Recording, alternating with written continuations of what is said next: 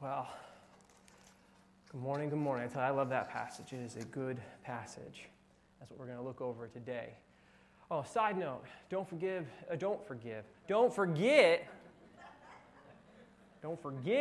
to give to the Annie Armstrong offering if that's where you feel led, for it truly is helping people know Jesus. And really, that's what it's all about. Amen? Amen. All right. The passage I want to give you guys today to look at, as far as throughout the rest of the week, in light of today, is Psalm 44, verse 3. Psalm 44, verse 3. Read it, chew on it, write it somewhere, tell your neighbor, tell your cat if you have one. You could tell your dog, I don't know if you pay attention, but check it out, read it. Psalm 44, verse 3, throughout the week and see how God speaks to you. So let's go to the Lord in prayer. Heavenly Father, truly it's an honor to come before you and to come to understand your word, to come together. And Lord, that's why we gather. That's why we're here, whether online or in person. Lord, we're here to be under your word. God, because you are the one that directs our life. You are the one that guides our life. You are the one who is involved with our life, whether we know it or not. You have been watching out for us, Lord, and we are saved because of you. Oh God, I pray that today be a day that we just are able to focus on what you want us to know and focus on your love and care over us. God, be with those churches that are meeting across the world. Be with all the churches meeting in whatever context. Lord, we know our brothers and sisters are out there, but we are together as one under the name of Jesus. And God, we pray right now that our prayers are an encouragement to them. And by the power of your Holy Spirit, you strengthen them as with us. God, today we ask that you convict us of our sins, expose our sins, Lord. Show them, reveal them to us so we can throw them down at the cross, so we can repent of them, turn away from them, and cling to your Son even more than we did yesterday. And just be filled with love, hope, and peace so we can live the faith consistently before you, Lord. For truly you are a merciful God, that even though we fail, you never fail us. For your Son has accomplished everything for us if we just have faith in him. In Jesus' name, amen. So we're looking at 1 Peter, and throughout this letter of 1 Peter, Peter has been wanting all of us to see that there is power in this gospel message. That by God's grace, through faith in Jesus Christ, we can and we will get through any trials that this world throws at us. That no matter what comes our way, that no matter how painful or how gut-wrenching our circumstances or our situations may be, if we have faith in Jesus Christ, we will get through it. That's our promise. And this book of 1 Peter has been written to people, right, who have been facing some really hostile, intense situations in their life because of their faith in Jesus. By placing their faith in Christ, their lives were beginning to conflict with the world around them because they were now living differently than the world around them. Their thoughts, their conversations, their life choices were not going down the same path as the world. And the world at that time was rejecting them harshly for it and considered them haters of mankind. It's always important to remember that. All because they were placing their faith in Christ alone and saying there is a right way. For them, when they were placing their faith in Christ, it meant that they lost their prestige in society. They lost their honor. They lost their dignity. They became an outcast and were mocked by the world because their life basically lost value in the eyes of the world. So these people were living in a very hard situation where there was no relief. There was no authoritative figure or law at the time that they could really appeal to knowingly and confidently that would come to their aid. For the Christians didn't participate in the emperor worship of that time. So if they did reach out to a governing authority over them, it was unknown if that governing authority would help them or come to their aid, because in the state's eyes, Christians were considered a type of threat because they weren't giving in to what the rest of the world wanted. These Christians then were living in this constant state of tension with those around them. The glaring eyes and judgments of men were always following them wherever they went and with whatever they did. The world around them was doing its best to create hardships in all things for those who expressed faith in Christ. And you don't have to necessarily be a rocket scientist to know what will be produced in someone when problems and hardships are constantly coming their way.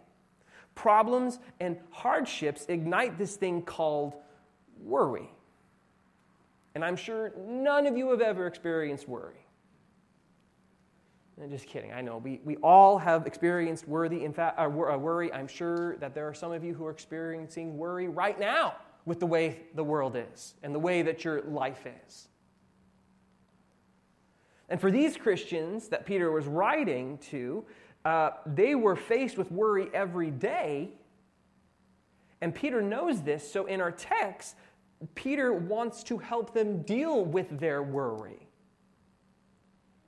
I mean, when your life and family is at risk 24/7 because you've placed your faith in Christ, I mean, worry will wear on you. Worry will beat you down if you don't see a way out, if you don't see hope. I mean, I think we've all been there. Worry can easily drain the life out of you if you don't handle it correctly. So Peter is going to give us some principles today in how to deal with worry and cares and our burdens.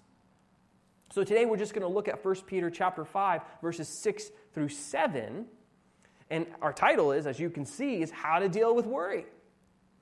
So let's look at the text then and see what gracious counsel Peter has for us. So in 1 Peter chapter 5, verse 6, it states, "Humble yourselves, therefore, under the mighty hand of God, so that at the proper time he may exalt you." Now, in verse 6, Peter is keeping within this theme of humility. But whereas just prior he has talked about humility in the context of what it looks like in a church community, he is now focusing on what humility looks like in our relationship with God.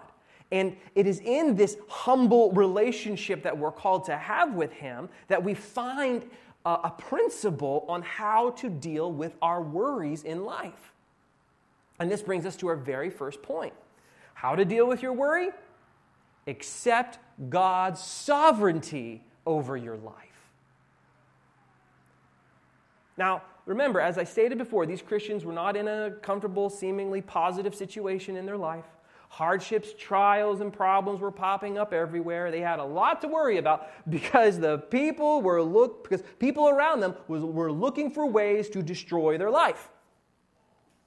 So, how were they to handle these worries and concerns? How are they, as Christians, to deal with the worries of those who are causing them so much pain? How are they to handle the worry of their livelihood being possibly taken away from them?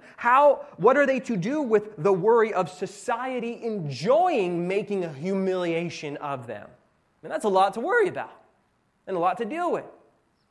And Peter gives us a shocking answer that at least I know I don't want to hear, but I need to hear.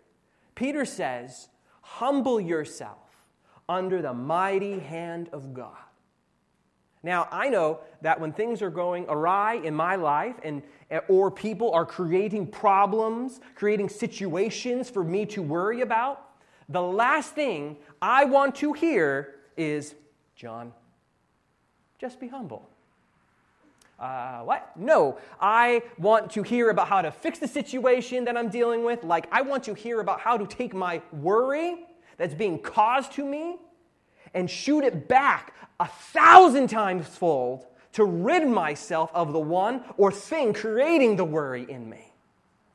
And the answer of, be humble under the mighty hand of God is the farthest thing from my mind. But what we have here in this text is that's what Peter is telling all of us to do, to humble ourselves under the mighty hand of God in our worries. And that's so backwards from what the world teaches us. Because the world says, fight it, break it, destroy it, vengeance, revenge. But yet, if we follow this text, it becomes so freeing to humble ourselves.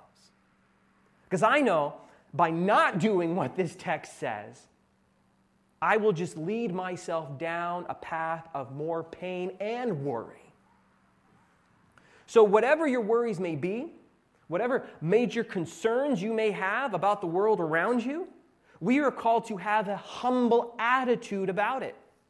Have a humbleness in whatever action we take or with whatever we say. Humility is the reaction that we're called to take when problems, trials, hardships, and woes come screaming out our face to create worry within us. This is why he says in verse 6, humble yourself. You and I are to enter in the mindset, the perspective of humility in these moments. It does not say wait for God to humble you. It does not say wait until the situation that you are facing breaks you so that you are humbled. It does not say go find someone to humble you. No, you and I are to actively humble ourselves under the mighty hand of God when worrisome trials occur in our life. Or really, what this text is saying is that you and I should always be living in a humble attitude and humility before God's mighty hand in our life. And this phrase, the mighty hand, is something that really deserves our attention here because the wording of calling it calling God's hand mighty is unique to Peter. That phrase is not, the hand of God is all over the New Testament, but the mighty hand is unique to Peter. But it's not unique in the Old Testament. For example, in Daniel chapter 9, verse 15, and now our Lord God, who brought your people out of the land of Egypt with a mighty hand. Deuteronomy 3:24, O Lord God, you have only begun to show your servant your greatness and your mighty hand. For what God is there in heaven or on earth who can do such works and mighty acts as yours? So with Peter then calling God's hand mighty, he is pulling from Old Testament language to make what he says here very weighty to ease their worries. He wants them to realize that God is not far off. He's not looking down from some ivory tower, but is very much amongst them in their life currently. Now, why? Because his sovereign, absolute, powerful, ruling, mighty hand that was at work within the Old Testament people, all those miracles that you see and extraordinary things that happened back then, that same mighty hand is also at work within their very lives now since they have faith in Christ, and that will never stop. So when we read the text in regards to our own worrisome troubles, we need to realize this applies to us too. In our worrisome troubles, that God's mighty hand is at work within our life right now if we have faith in Jesus. So with Peter calling God's hand mighty, he wants us and them to see that God's mighty hand is at work amongst us individually and corporately. whether we realize it or not. So we need to humble ourselves under the mighty hand right now and realize that He is here with us because His mighty hand is amongst us, whether we realize it or not.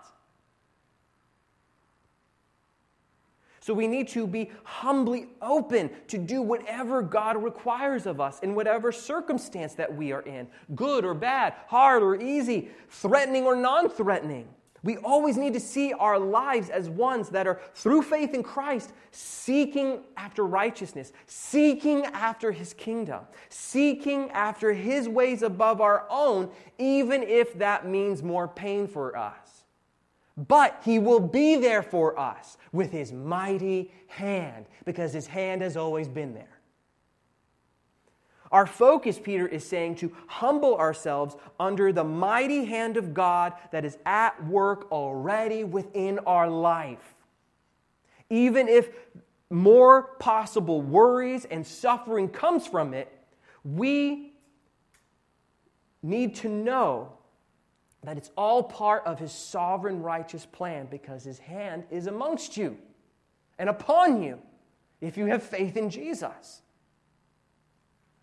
We are to humble ourselves in this way rather than to say, "What did I do to deserve this, God?" We are to humble ourselves in this way rather than to say, "Why is this happening to me?" For that's not our call.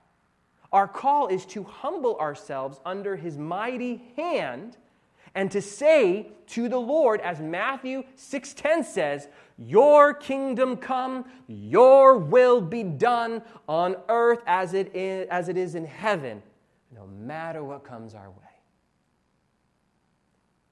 Now, does that mean you go again looking for hardships and go looking for pain? No.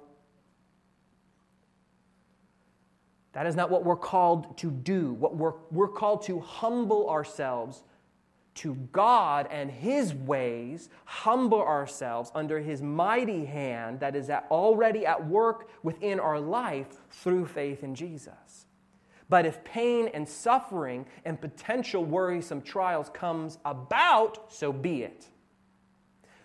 The driving point that Peter is getting at here is that they, as with us, when we respond to the worrisome hardships through humbling ourselves under God's mighty hand, this is God's way of delivering us from them. I know that sounds backwards. That when we commit ourselves to the Lord and His ways above our own, humility, the other at the expense of self, following our Lord at the expense of self, or as Matthew 16:25 says, "For whoever would save his life will lose it, but whoever loses his life for my sake will find it," humility. When we humbly give ourselves to the Lord and His ways, though all the worrisome and trials show up, we need to understand God uses them to deliver us from the power of this world. So Peter is saying to us and these Christians that everything that is happening to us, all the worrisome hardships, all the trials we face because we're trusting in Christ alone and humbling ourselves before Him, all of that happens for the purpose of God saving us from the chains and the bondage of this world. Trusting in Him rather than ourselves or anything else. They might say, "Are you sure? That kind of seems like a stretch." Well, my friend, that's why he finishes with verse 6. "So that at the proper time He may exalt you." What Peter is basically saying, that all this suffering through humbling yourself before God's mighty hand will lead to glory at the proper time. At God's sovereign appointed time, He will raise us up when He sees fit or exalt us at His chosen time. So the suffering we endure through these worrisome trials will lead to our glory when we humble ourselves to God through them, so that the mighty hand will exalt us before Him. And if you don't believe that suffering can lead to glory, because that's not what the world says. The world says fight. The Bible says trust. If you don't believe that that's really the path to glory, you just have to look at the cross. Philippians 2, 8 through 9 says of Christ, "And being found in human form, He humbled Himself by becoming obedient to the point of death, suffering, even death on a cross. Therefore, God highly exalted Him and bestowed on Him the name that is above every name, suffering to glory. For through Christ humbling Himself under His Father's mighty hand to do as He wills, which led to Christ's death, but it also led to His exaltation. So it will be the same for us if we have faith in Christ. That's the promise we have in this passage. 2 Corinthians chapter 1, verse 20 states, "For all the promises of God find their yes in Him," find their yes in Jesus. We will be exalted. Now, will the exaltation be the same as Christ? No. We didn't die to save sinners. We were the sinners that He came to save. But through faith in Christ, we will be exalted in some fashion nonetheless. For that's the promise that the cross has sealed for you and I, and that we rely on, that we bank on, that our life is all fully dependent on. That's the citadel of it all. Now you might be wondering, when or what type of exactly the exaltation will be. Peter doesn't say exactly. But if we follow his line of thought, this whole idea of a specific time, it's generally referring to when Christ comes back, like he said in chapter 1, verse 5 and chapter 2, verse 12. So it most likely refers to when he'd be saying that we will be exalted in whatever way when Christ comes back. But whatever the case, we can have full confidence in the promise that God will exalt us before Him through faith in Christ. And for me, simply hearing Him say my name with a smile upon His face is enough exaltation for me.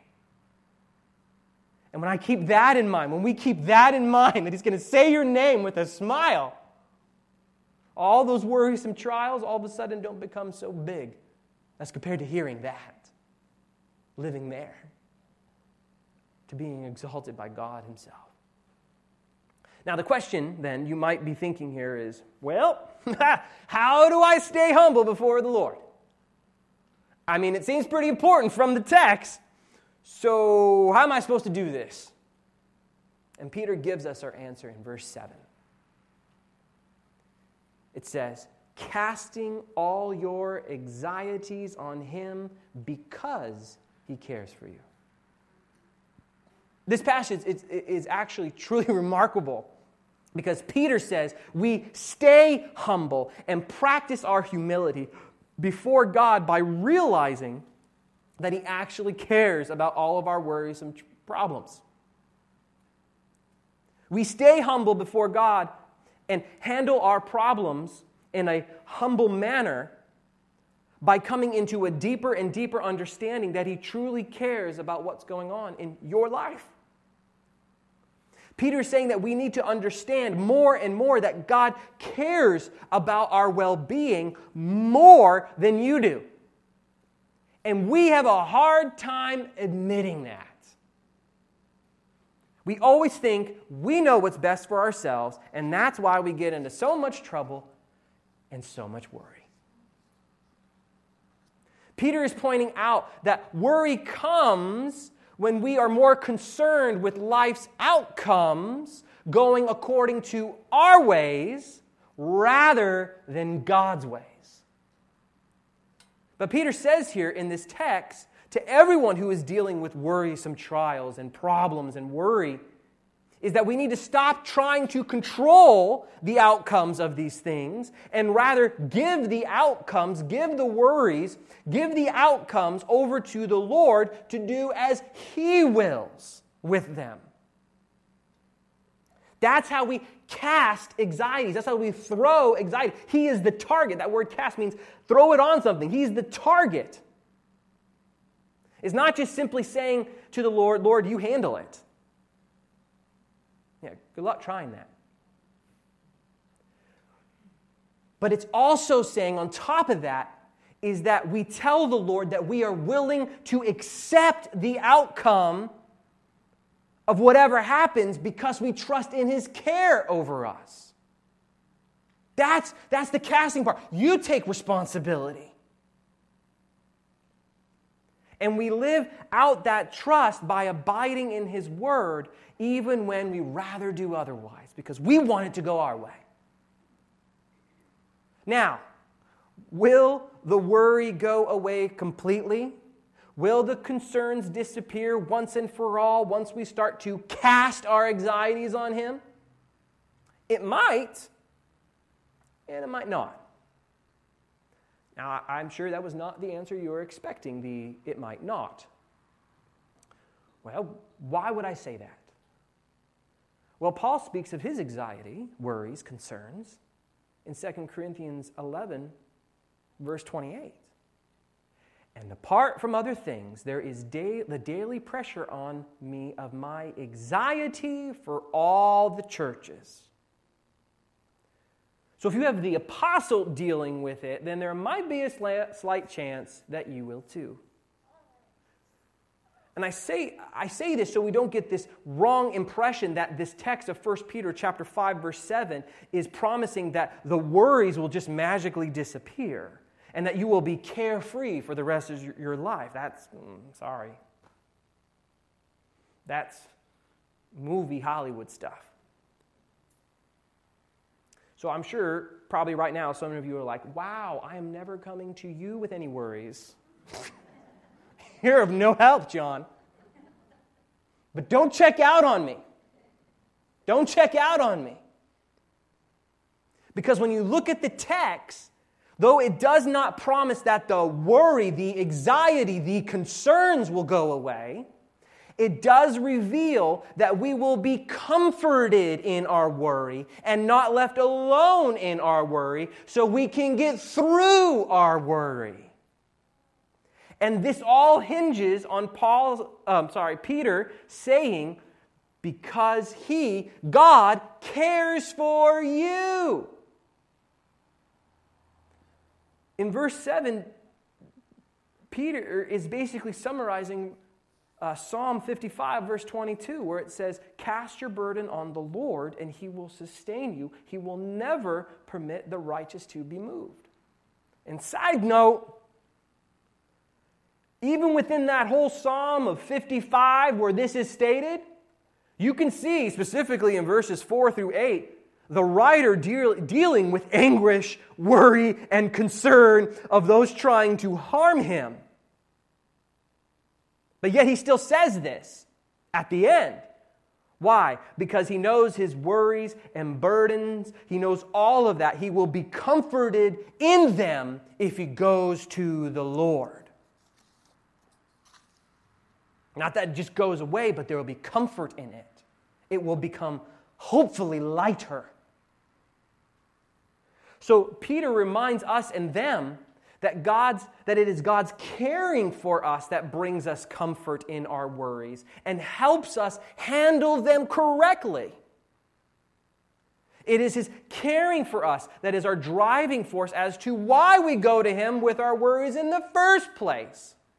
So understand, when we go to God humbly with our worries, we are revealing that we are submitting not to the circumstances around us, but we are submitting to the Lord and His ways, who is over and controls these circumstances that we are currently in.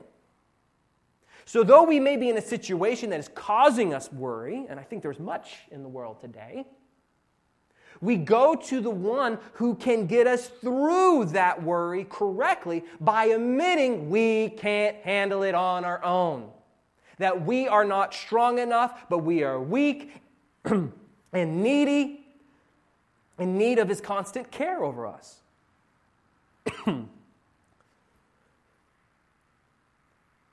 And what always brings that to light and proves that He cares about our worries and troubles, that drives us to do this,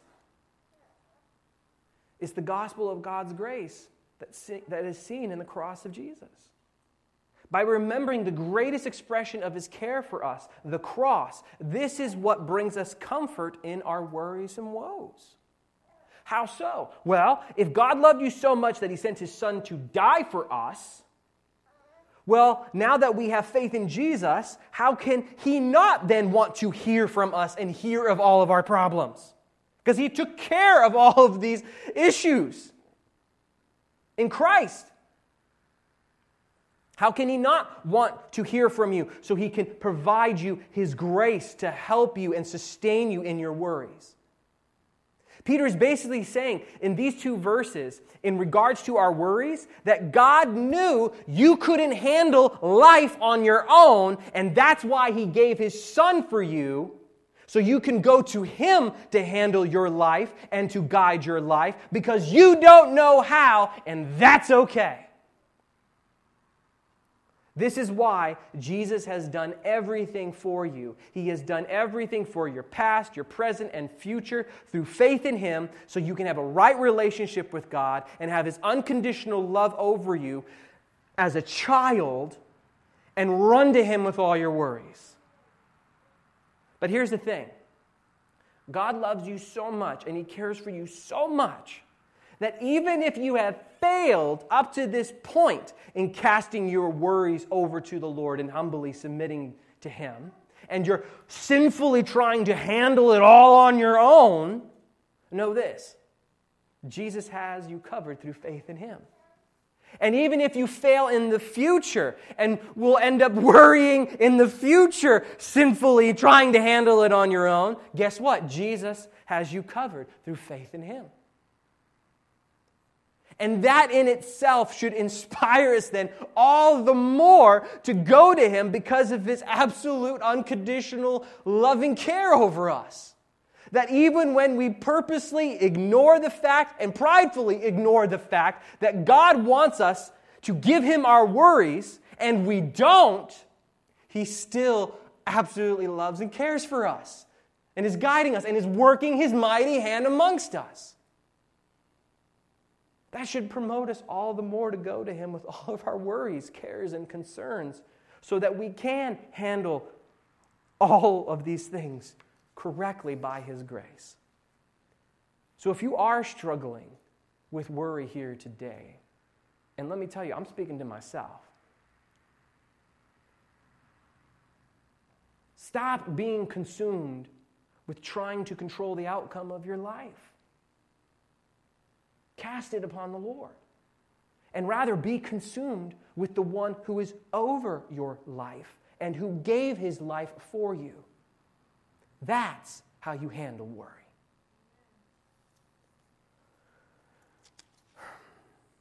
So what we're going to do now, in light of this glorious message of the cross, how Christ has did everything for us, that it's finished, we're going to go ahead and take the Lord's Supper. And if you haven't received it, please feel free to go ahead in the back and get it.